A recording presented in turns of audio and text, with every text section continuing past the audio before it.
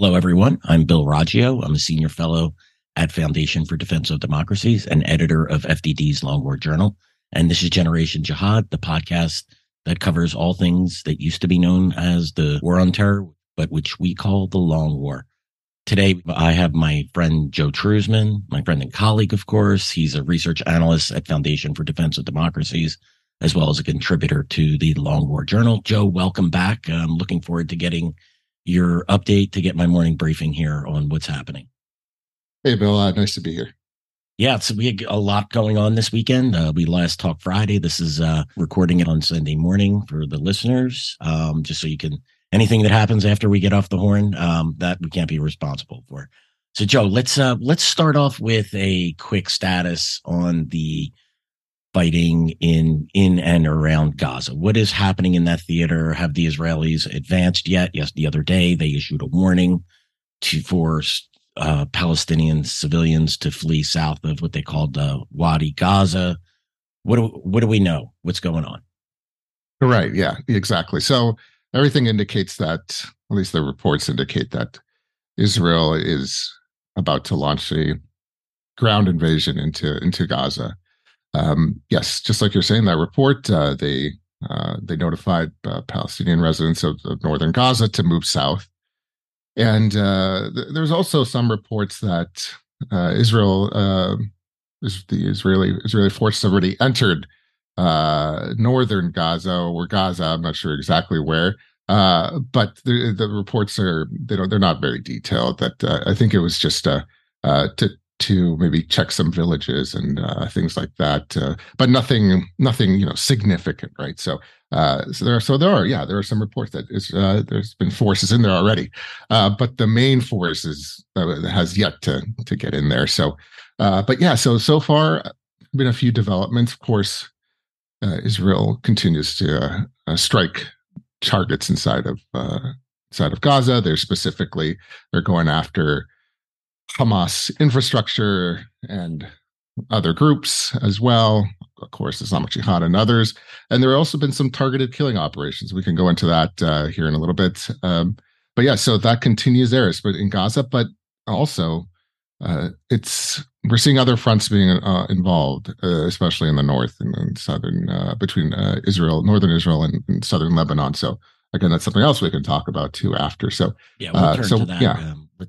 We'll focus on the south here right now. Is Hamas and company continue? Are they still able to launch rockets? Is that what they've been limited to in this fight right now?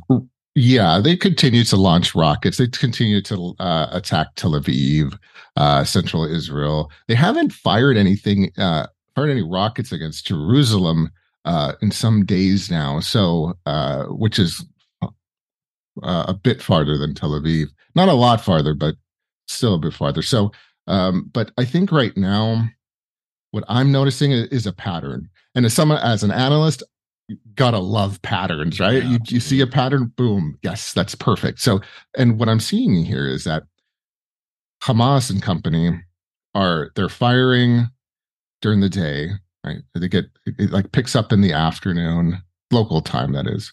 And then as the day goes on, the evening goes on, it starts to wane a little bit. And then overnight, let's say about 10 o'clock to like 5 in the morning, 6 in the morning, you may not, at times there's no rockets, there's nothing. It's quiet, right? At least from rocket launches. Though the Israelis, the IDF is constantly bombing Gaza. By the way, they don't stop. They're hitting those targets, those terrorist targets. So, but I think the reason for that is this: the reason why there's like this lull. It's not because they don't want to continue. It doesn't mean it's not because Hamas doesn't want to continue launching rockets.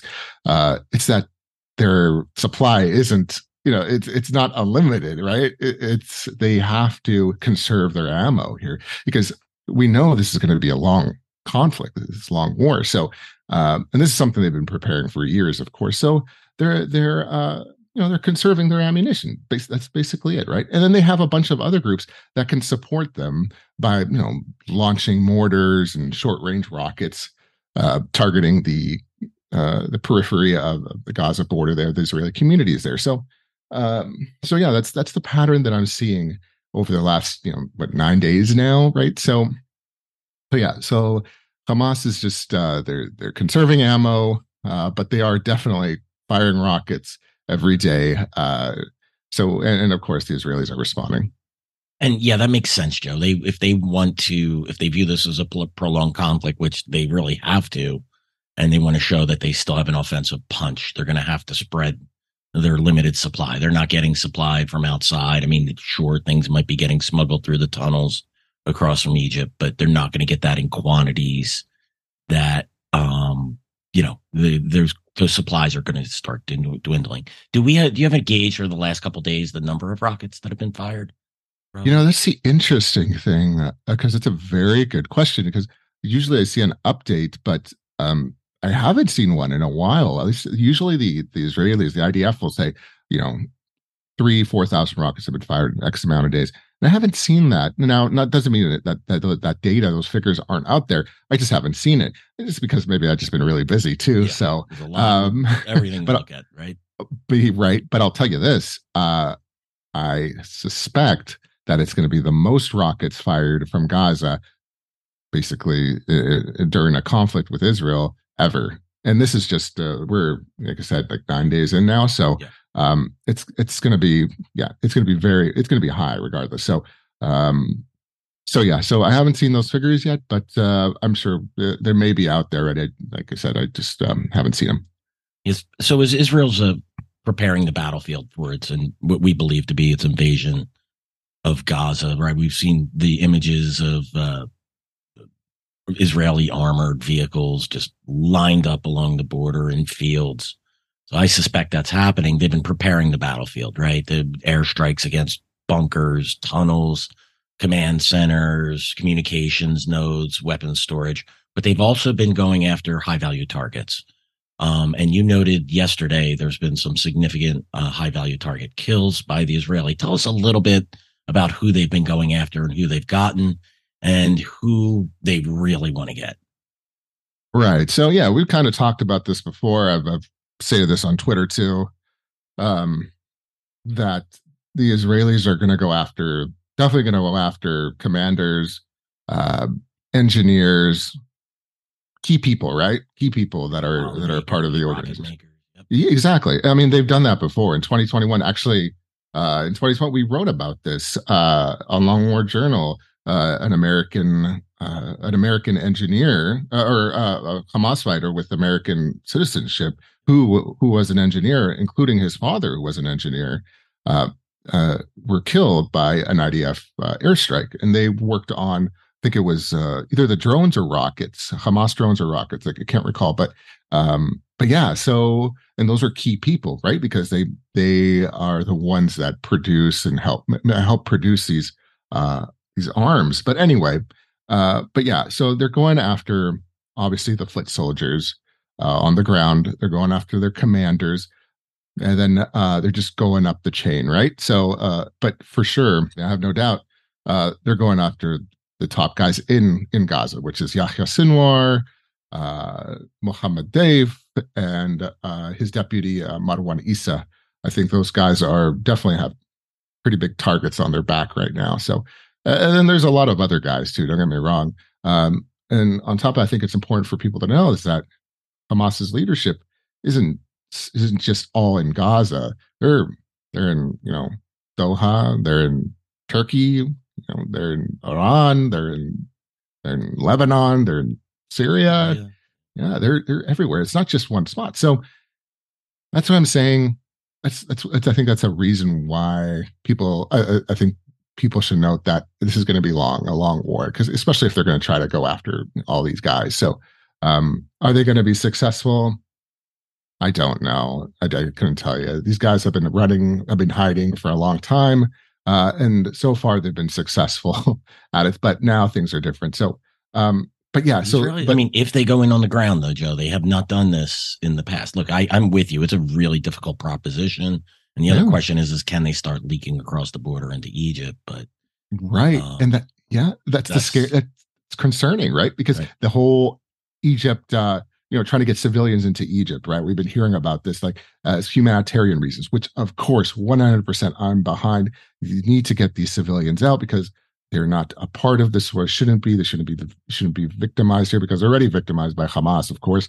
But these leaders, these terrorists, can easily slip out right into Egypt. I mean, they've already been to Egypt before, so I think that's a huge concern of the Israelis, right? That these guys are going to escape into Egypt, even though Egypt is not. I'm not saying Egypt is culpable here as far as allowing terrorists into their country, but it can happen, right? So I think that's definitely a concern. Yeah, if I saw a report that was trying to get to set up a camp for 1 million civilians in Egypt. I mean, how do you filter?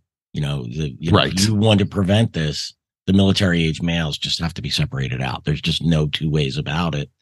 Right. How does that happen? Who does that? What's the mechanism for that? And that's now on the flip side, Hamas is going to have to decide, does it want to bleed Israel as it moves into Gaza? And some of these commanders are going to be key to leading that fight. But guys like Deif and Yassin and whatnot, you know what? They can lead this fight from afar, or they can delegate to their commanders. And one of the important things too that you noted in your article the other day, they're taking out some key mid-level commanders, and that is important. That makes things difficult for command and control from the top level military, particularly if you were looking at the military leadership, to their fighters on the ground. Right, you'd start taking out the middlemen, and things get harder and harder to coordinate orders, things of that nature. So.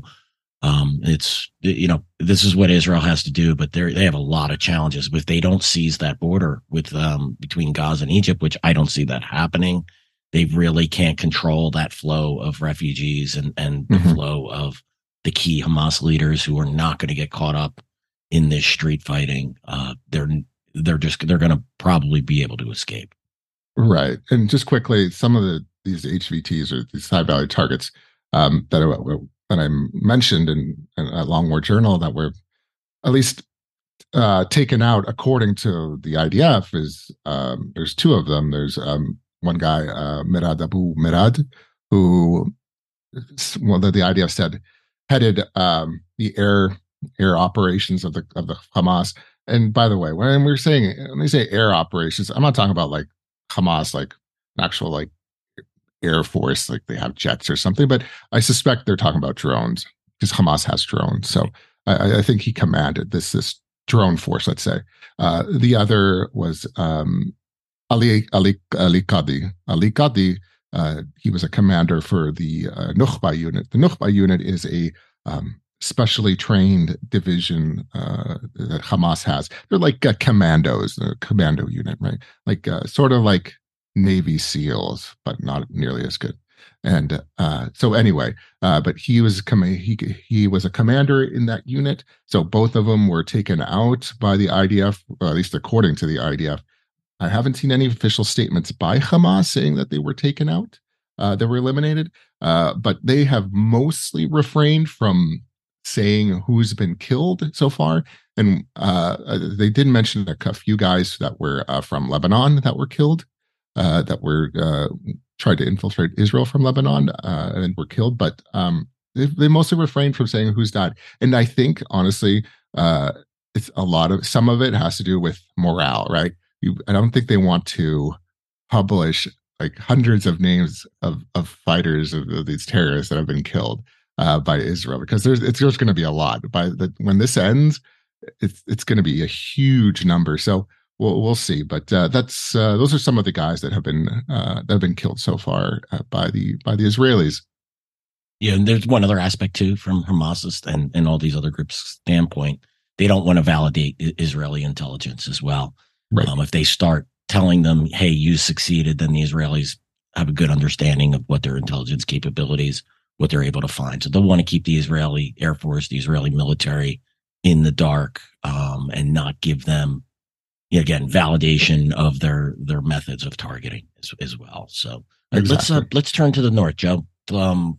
We've seen some fire coming across the border, some rocket fire. I believe there's been some also it appears to be anti-tank or guided missiles have been fired at Israeli tanks. I've heard there's been at least 10 Israeli soldiers killed up north. Is that correct? Tell us what's going on. I can't tell you exactly how many soldiers have been killed. However, but I can tell you is that uh, and again pattern, right? So I'm noting that as the days go on here during this war, that there's more attacks coming from the border. Like today, for example, there have been more attacks today from southern Lebanon into northern Israel that there have been since this war started. So there have been attacks against, like you said, the IDF positions.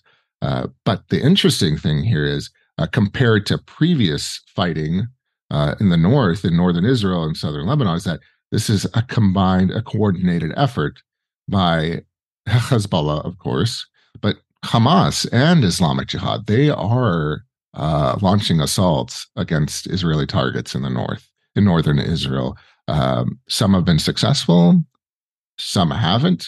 I think it was yesterday, Hamas published a statement mourning a military communique, mourning the death of 2 or 3 members rather, that were killed trying to infiltrate northern Israel. So, and that's new, which is new in the sense that we haven't seen that anything like that in years.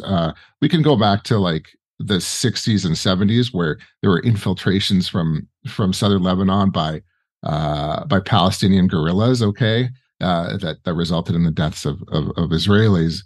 But that's decades and decades ago. So, but anyway, so I'm seeing this like obvious coordinated effort by Palestinian groups and Hezbollah. So in the north, and it's increasing. Okay, and that's definitely concerning. Will it blow up into a all-out conflict, like sort of like we're seeing in southern Gaza right now?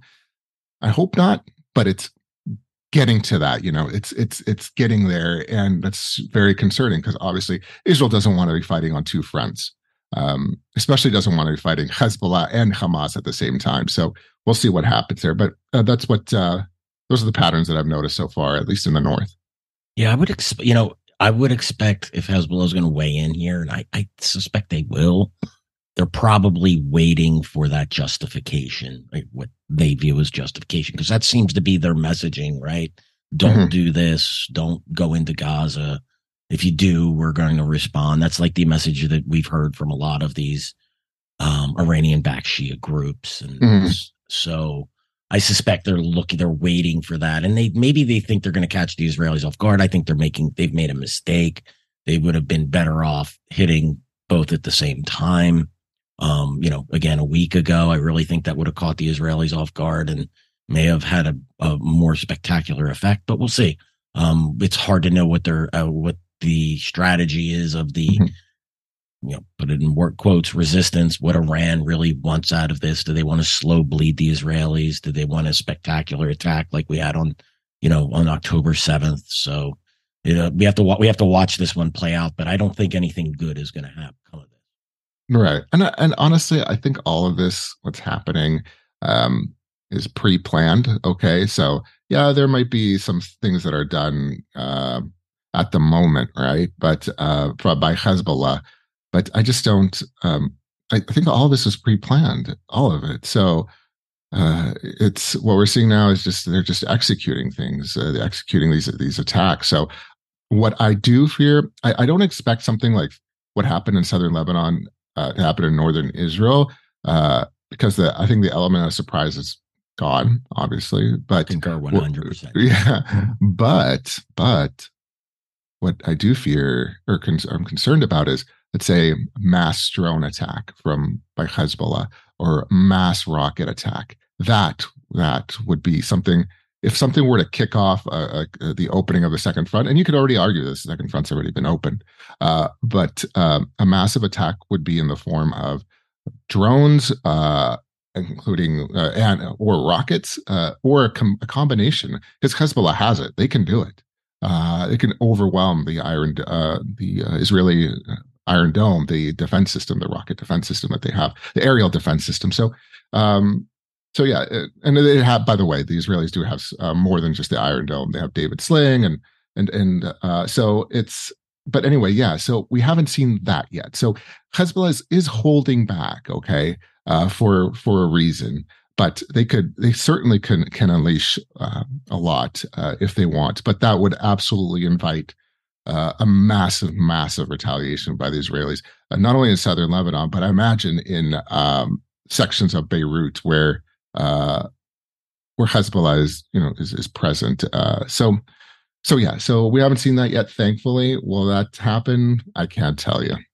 Yep, this is sort of, we're waiting for this shoe to drop, and hopefully it doesn't. Hopefully Hezbollah decides it doesn't want to enter this. I don't think that's going to happen. Like you said, I think this has been planned out. This has been gamed out. I'm sure they may be adjusting fire as it goes on, but I find it difficult to believe that Hezbollah and Iran aren't going to want to weigh in once this offensive begins, to take advantage of the propaganda effect of the Israeli military going in on the ground in Gaza. And speaking of propaganda, we're going to talk about two quick items. The first one, which you had tweeted about, actually, the Democratic Front for the Liberation of Palestine. It reminds me of that Monty Python, right? I'm dating myself, but the Monty Python skit with the Popular Front for the Liberation of Palestine and the People's Front for, all that stuff. But anyway, they they issue an announcement and tell them where the head of their press office and one of their members of their political bureau, that they're located in the Al Shifa medical complex in Gaza City. I mean, are they crazy? Was this a mistake by them? Right. Their phone numbers are attached to it. I mean, let's just advertise that we're sheltering in hospitals. It's absolute. We know they do this. We know they shelter in schools and hospitals and civilian buildings and press, buildings that house the international press and stuff like that. But it's really absurd to see them admit this, to say it out loud like this. Right. And I did note this, it may be a ruse, but the interesting thing is that Gaza City is, I expect Gaza City to be, it is already, but to be a major area where the IDF is going to concentrate not only its strikes, but perhaps its ground troops. Because the Shifa Medical Complex, the Shifa Hospital, Shifa Hospital has been known for a very long time, at least underneath it. Below it, rather, to shelter members of leadership of Hamas and others, just because, it's a hospital. So they know the Israelis aren't going to bomb a hospital full of patients and civilians and things like that, because, the international outcry that it would produce. So they've been doing that for a long time. So that's not anything new. And I absolutely believe that they're still underneath there. And there's a lot of history about Shifa Hospital and underneath there. I won't get into that, but anyway, so yeah, they published this information. When I first saw it, I was telling myself, you got to be kidding me. This is what are you doing? And but it wouldn't surprise me, because these groups slip up. They do slip up. I've seen it before many times. I've seen it, and they slip up. They publish something. For example, this is a very good one, and you haven't mentioned this. I can't say this is Hamas. You could blame, I don't know, the Palestinian media, whatever. But a few days ago, there was someone recorded, and this was in a hospital in Gaza, of someone carrying a baby. Yeah, it's a fake baby. Yeah, I saw this one. That was great. It's a fake baby, and I was like, oh, he's the person carrying it. He's just sad. That obviously something you would expect from someone that's just lost a child. Of course, you see it in his face, but you look at the baby. That's a fake baby. It's just it's fake. And so and I don't like to get into the term Hollywood, but this is the type of stuff that's seen before, right? That this fake stuff, fake injuries. There's no need to, I don't think you need to do that. But anyways, They Uh, feel they do. They they feel feel. I don't they know. they're Yeah, manipulating the press. Look, and that's not to say civilians aren't dying and children aren't exactly, dying. We know this exactly. is happening. This is war. This is what happens in war. But when you're faking it, Yeah, I know. my sympathy level just drops a notch there, and you have to question everything you see. Yeah, because we got people have to understand too. Everything, almost everything that comes out of Gaza is controlled by Hamas. Hamas has a stranglehold on everything there. Journalists, it's everything. I mean, I've done research in the past and where a Hamas police officer also was a journalist, quote unquote journalist. You could call it whatever you want. Yeah, so it was just so they control everything. So yeah, there's a bunch of people, press and things like that at the hospital, taking pictures of everybody going in, all the patients and stuff like that. Yeah, just for to publish online. And yeah, so this guy was carrying, well, a fake baby, and somehow I don't know who didn't really realize it and published it online, and boom, you got a guy carrying a doll, essentially. So They're not perfect. They make mistakes. Yeah, and look, this yeah, is. I think they have a high look. There's a lot of sympathy. There's in the certainly in the press in the Arab world, they're never going to be called on that. And here in the West, things like that get overlooked for yeah, other for whatever reason. But yeah, this is what's happening. And one last one, Joe. yeah. We'll end with this. You noted that Hezbollah is responding. So there were some journalists that were killed and wounded, or at least one journalist was killed and several were wounded apparently in an Israeli strike on a home in Sheba Farms, which is in northern Israel, or I'm sorry, the southern Lebanon. And Hezbollah said they're going to respond to this, and they called it the intentional targeting, right? And one of the things I noted that look, when you put yourself next to, I've done embeds, right? People know Iraq and Afghanistan. I was, when I'm with Marines, when I'm with the Iraqi Army, U.S. Army, Canadian Army, I recognized that like a mortar could drop in. I could be hit with an RPG. I could be hit with an IED. And I would never have said that I was directly targeted. I was accompanying troops. And this is the situation, but this is another example of how the groups like Hamas and Hezbollah try to garner sympathy, particularly with the Western press. And it's really, I mean, to someone like me, it's really offensive. It's just going the extra mile, lying about something that just, isn't the case. Do you think the Israelis sat there, with like Monty Burns rubbing their hands and going, let's target that journalist over there? We'll, I see him on my camera and I'm going to kill him. It just doesn't work like that. They had a target that they were going after. A journalist was accompanying, and here you go. Right. Yeah. I definitely don't think that it was intentional. And I don't even know if it was the Israelis that did it. Right. So, I mean, this is a war zone. I don't have to tell you, Bill, what it's like. And so there's fire coming from everywhere. So, but yeah, they're just what they're doing is trying to garner sympathy, of course. But they're not responding because of a journalist was killed. They're responding because they want to kill Israelis. They just say that they're trying to, they're doing it in the name of so and so who was a journalist for whatever news organization, because they want to. They're trying to keep up the illusion that they're fighting for the people, right? For civilians. They're not. They're an Iranian proxy. They are doing what Iran wants them to do. And they certainly don't care about civilians. If they cared about civilians, they wouldn't. Hezbollah, Hamas, and other armed groups wouldn't be storing rockets in homes.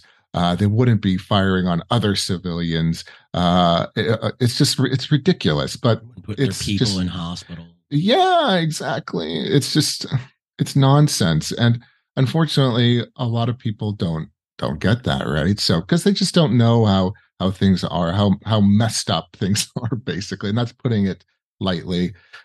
So I'm not surprised that they publish things, and Hamas is doing it the same thing. They're saying we bombed Tel Aviv because Israel continues to attack civilians in the Gaza Strip. No, you're not bombing Tel Aviv because Israel is attacking civilians. You're just bombing Tel Aviv because you're trying to kill people. That's it. So and they're just making things up to sound to keep up this illusion of, quote unquote, like so-called resistance, right? Right.